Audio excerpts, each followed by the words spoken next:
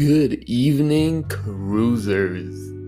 On this episode, we explore a new tool, a tool that harnesses the power of sunlight to help folks on the ground, on the Earth that is, determine the wobbliness of assets in space.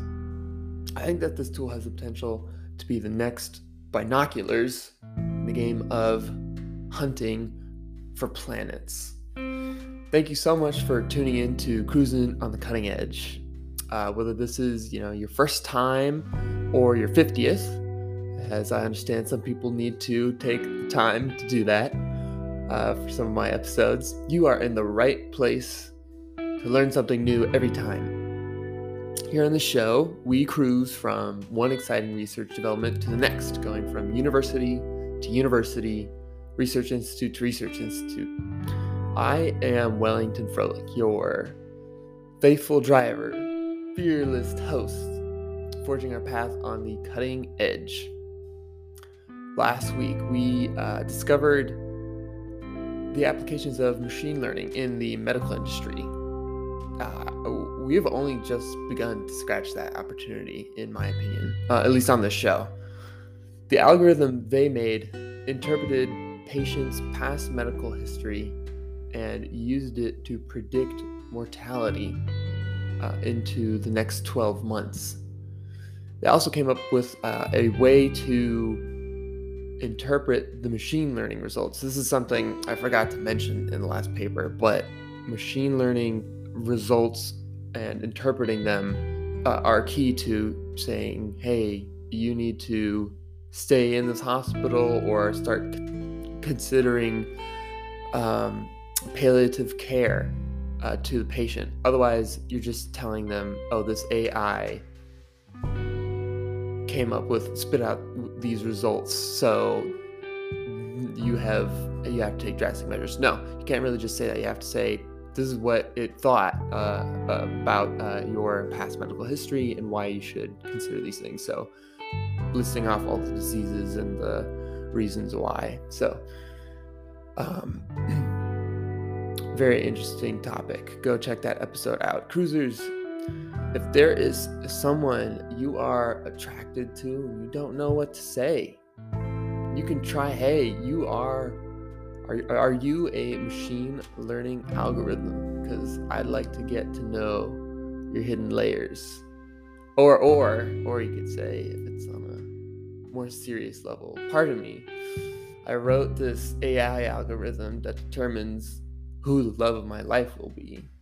I ran through every possibility in the world and the results all point to you. It just depends on how serious you want to be.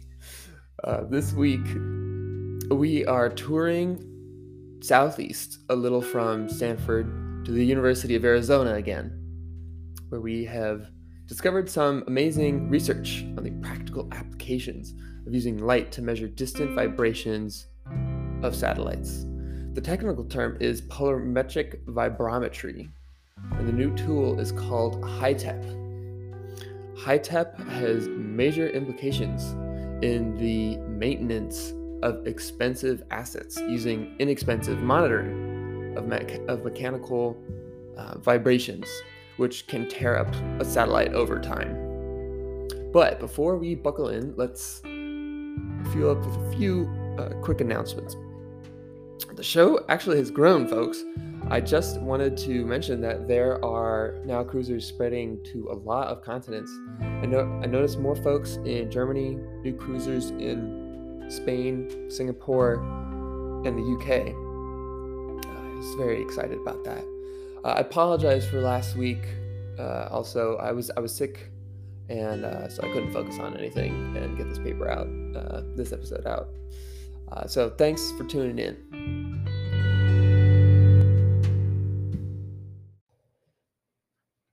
Let's buckle on up in our 1962 orange and white Volkswagen Type 2. It's that one that looks like a van. And head on down to the University of Arizona, where we bump into a familiar face. Someone I actually know and work with on a day-to-day basis. Her name is Juliana Richter, and she is a recent CATS grad with her PhD in optical engineering. So, congrats to her. In her 2022 paper titled Linear Stokes Hypertemporal Polarimeter for Long Range Characterization of Vibrating Objects. Kind of a brain cramp there. She describes a device nicknamed HYTEP, that's HYTEP, which monitors the vibrations of satellite in geostationary orbit. So that's kind of the furthest out that they go, and they're still orbiting the Earth. There's some others, but that's a pretty big orbit where lots of communication satellites and government satellites are based, because they can stay over a particular spot on the Earth at all times. First, folks, we will drive down Theory Lane, followed by a hop and a skip through Hardware and Testing Square. And finally, we will bank back onto the on-ramp to the future. So, this HYTEP device is a big leap in optimization of resources and money for space. It's a lot cheaper than using active monitoring, shining light at your spacecraft, which can also be actually illegal in some cases. Anyway, the concept is to use passive sunlight that bounces off massive solar panels on these massive spacecraft out of geo to understand mechanical vibrations in the structure, basically to gather whether or not the spacecraft is shaking to a point where operators need to be concerned. The light passes through the atmosphere and is collected inside of an aperture on a telescope, where it shoots through a series of optical devices, crystals, and lenses that filter the light. So let's go a little more in depth into this. The way we understand light is partially as a wave that oscillates in space. A wave of energy which has two components, a magnetic field and an electrical field, that move perpendicular to each other. Each of these fields can move in a particular direction, up or down, or in a circle or ellipse as it propagates through space. This is called the polarization angle of the light. But the light coming from the sun, however, is unpolarized, so it has components in all directions randomly. And this is because the electrons that emit the light, that are vibrating really, really hot inside of the sun, are random. And so they propagate light randomly. When this light hits a reflective surface on, for example, a satellite dish, the light loses certain amounts of energy in particular directions due to the material. When the satellite is vibrating, so you can predict the way in which that sort of light will reflect off of a certain type of material. Silicone wafers are typically what are found in solar panels, so that's how you can predict what the normal reflection would be like. Now, if it's vibrating, the material actually changes properties slightly, where the solar panel is moving up or down. Um, and so the change in that reflection, in those particular directions, in those energies, in those particular polarization angles, indicates a vibration. So this light hits the solar panel, then heads down to Earth, where it enters a series of lenses which straighten out the rays, and Wollaston prisms, which actually break the light down into four different polarizations, thanks to the material, which is what they call a uniaxial crystal. I liken this concept to a river with sandbanks in the middle, parting the slow moving water from the fast moving water. So, this uniaxial material, which can be made of quartz, calcite, or fair warning, brain cramp here, yttrium orthovanadate. Uh, Parts the light reflected by the satellite into different polarization angles. One that moves vertically, one that moves horizontally, for example. So the intensities of those indicate different vibrations on the satellite. Juliana's design calls for two such prisms, which allow for greater information to be gathered on the mechanical vibrations of the satellite, as well as the orientation of the panels. So she's looking at four different polarization angles, which indicate and provide more data than other polarimeters and vibrometers out there.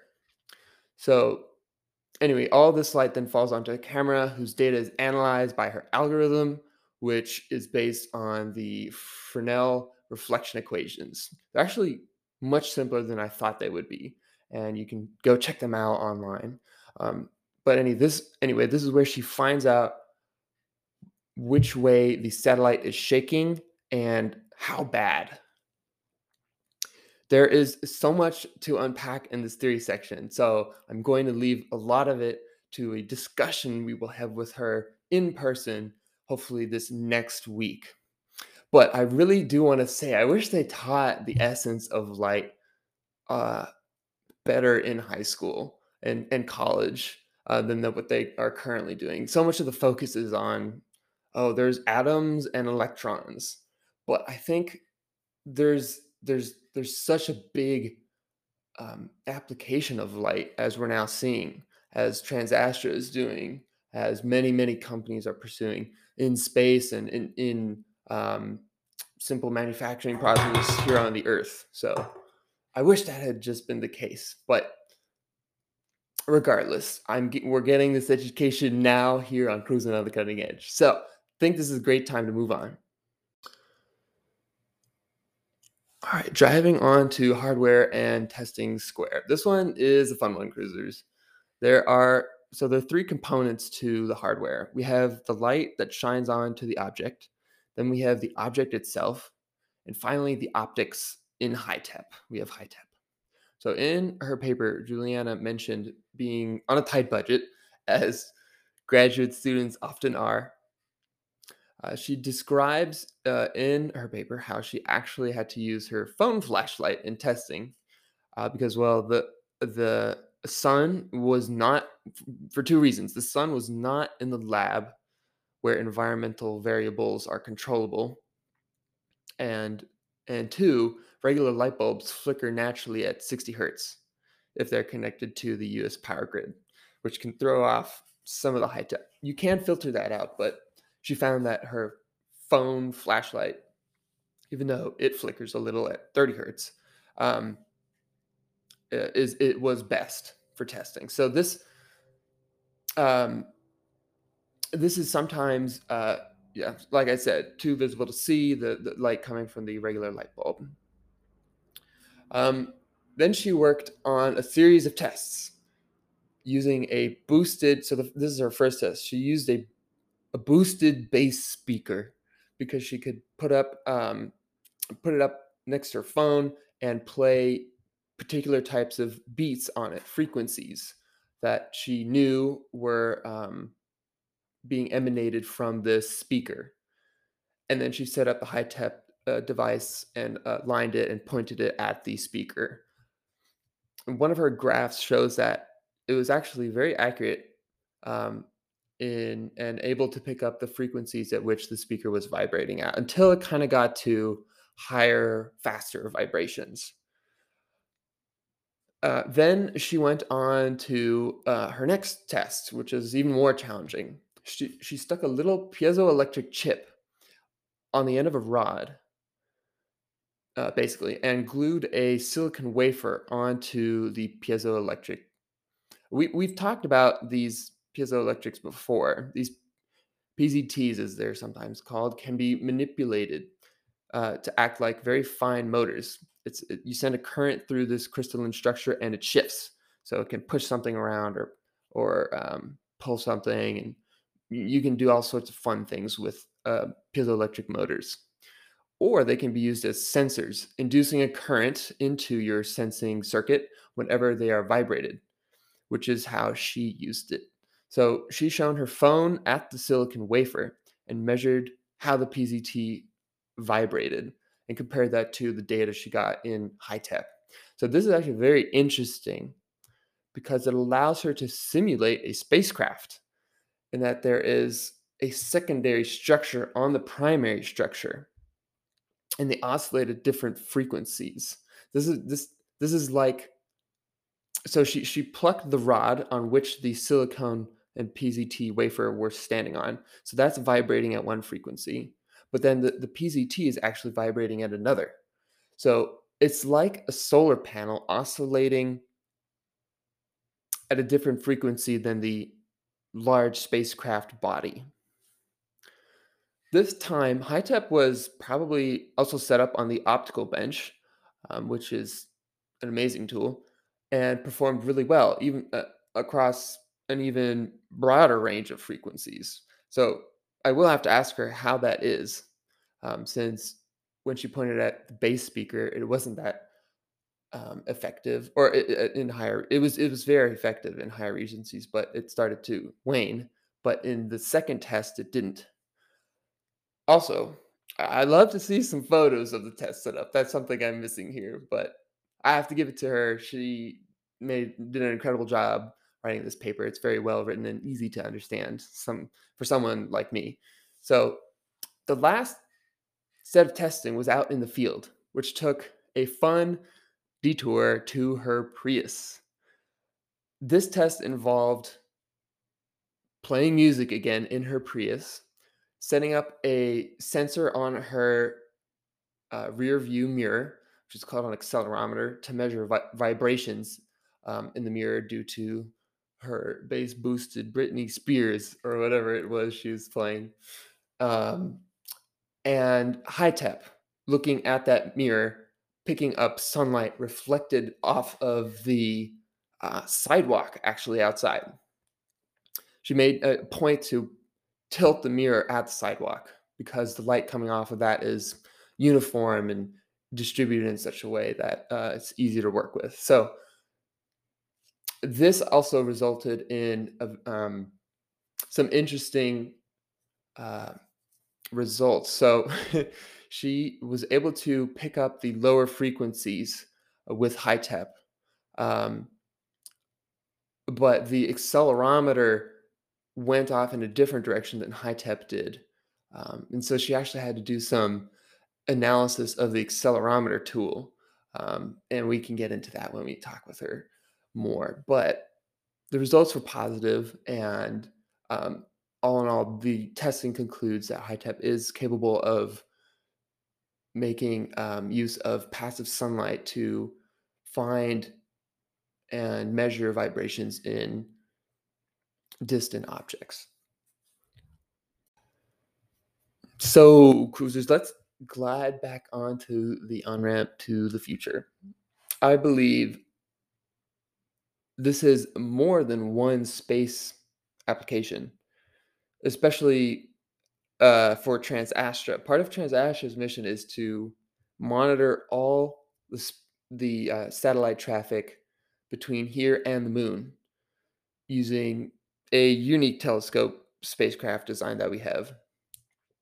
If we took HiTep, though, onto a separate spacecraft, we could then monitor and provide even more details about customers' assets, their wobbliness, etc.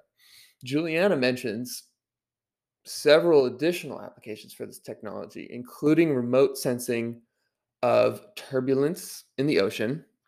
Um, Again, we can slap HiTep here onto a spacecraft that peers down onto the Earth's waters, which scatter sunlight. Any sort of turbulent areas, whether that's due to a storm or perhaps an oncoming tsunami or the like, are picked up by HiTep and can help ships navigate around that area and whatnot. the fact that light passes, if you're probably thinking about the storm, well, there's got to be clouds and such. Well, the fact that the light passes through the atmosphere actually has little effect on the ability to sense vibrations. Of course, if there is physical blockage, it will have a harder time. So, anyway, this is why I think actually HiTep could be an awesome new tool in the planet hunting game. If if we can already find exoplanets in other systems, why not use HiTep to point it at those planets and see if there aren't any oceans on board of those satellites out there. Satellites is just a generic term for objects in space, by the way. The the other industry that Juliana mentions using HiTep is much closer to home. In the process of manufacturing silicon wafers for computer chips and whatnot, there are stages that induce vibrations, causing imperfections in these small chips. If you used HiTep, you could point it at these various stages where they're held by different devices and whatnot, and use passive light from the lab to see and source the point of error that's causing your product to deteriorate in quality. I have to really commend Juliana on this paper because she does work with me, and I can't go really bashing her. But in all seriousness, that she considered everything, even employing neural networks in the process to identify material properties that the light is bouncing off of into HiTep. When I was reading this paper, that was something that jumped into my mind, and will always probably continue to after the conversation with Joel, and also doing this past neural network paper. Why couldn't we use something like that to improve whatever science? It has applications in practically everything. So, yes, she talked about that, and mentions that it's already actually been done using molar matrix polarimetry.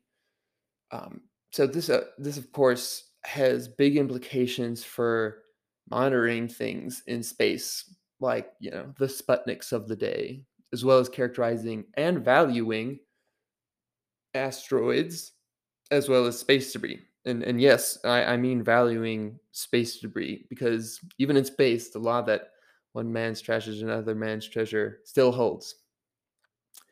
Uh, so, folks, what do you think you could use HiTep to monitor using passive sunlight?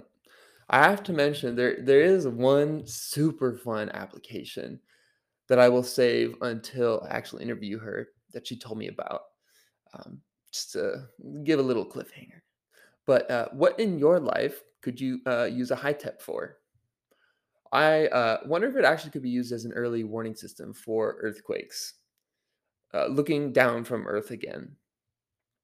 As soon as there's a large change in the level of the Earth, it could shoot a warning down to the various systems that we have on Earth.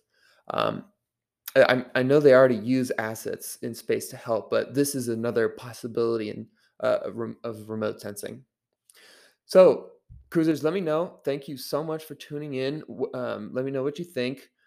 Please share these stories with your friends and family. I'm sure they'll be interested to know about the HiTep vibrometer that could potentially save their lives in an earthquake. Please do drop a comment on all those platforms. Like and subscribe on Spotify, Amazon, Overcast, Apple Podcasts, Anchor. Email me at cruisinwithwellington, so that's CRUISIN with Wellington at gmail.com. And I hope you all have a great week. I look forward to seeing you back in the leather bucket seats next time on Cruising on the Cutting Edge.